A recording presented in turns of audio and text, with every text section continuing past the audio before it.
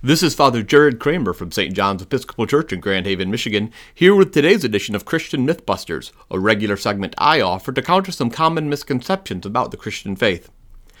In my own family, though I am the priest, it is my wife who has come up with the nighttime prayers we say with my 4-year-old daughter at the end of the day.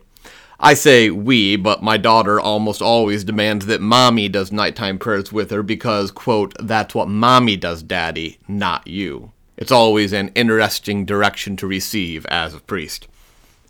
When I was a child, I used to have the worst nightmares. I got into the habit of praying for God to calm my spirit and take the nightmares away, and believe it or not, it actually worked most of the time.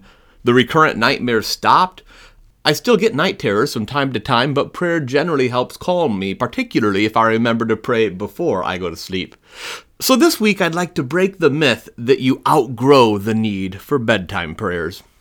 Most of us who grew up with bedtime prayers eventually sort of grew out of the practice, probably, at least until you have kids of your own and started all over again with them.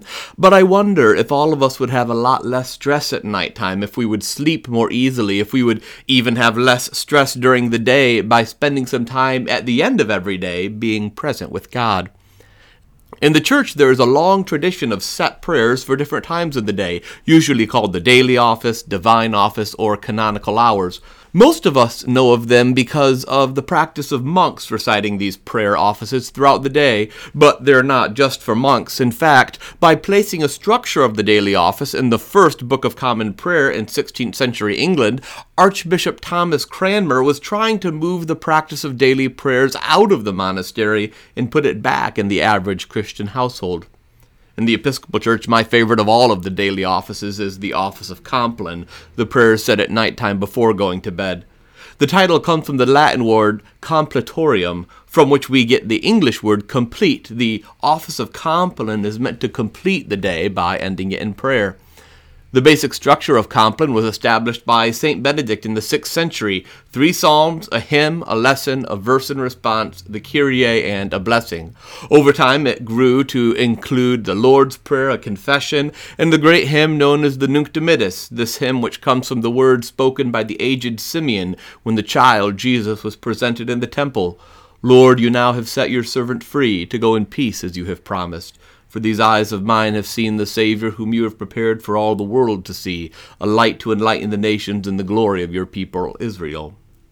One of my favorite Compline prayers in our prayer book is this one.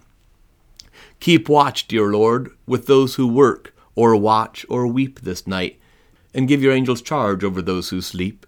Tend the sick, Lord Christ, give rest to the weary, bless the dying, soothe the suffering, pity the afflicted, shield the joyous, and all for your love's sake. Any of you could pick up a prayer book and start saying the Office of Compline, as it's pretty simple in structure. You can even download our Book of Common Prayer online, just Google it, or heck, you can email me at rector@sjegh.com, and I'd be happy to give you a copy of the prayer book. I think you'd find the entire book, not just Compline, a rich resource. But if you're not up for the whole thing, you still can do that basic structure of bedtime prayers found in Compline before you go to sleep at night. This is how it would work. Spend a moment in quiet, centering yourself in God's presence. Reflect on the day that has gone by, where you fell short in goodness, mercy, or making the world a more just place. Ask God's forgiveness for those failings, and feel God's loving grace surround you. Say a psalm you love, maybe one you've memorized, perhaps the 23rd Psalm, or just one from your Bible. Sing a simple song, and then pray, asking God to let you fall asleep in peace, knowing that God's care watches over you always. That's it. Like any habit, it will take work to cultivate it, but I do think that saying bedtime prayers can be a great aid to your spiritual life, or maybe even your physical life, as the time of centering prayer will maybe help you sleep a bit more easily. Give it a shot. I don't think you'll regret it. Thanks for being with me. To find out more about my parish, you can go to sjegh.com. Until next time, remember, protest like Jesus, love recklessly, and live your faith out in a community that accepts you, but also challenges you to be better tomorrow than you are today.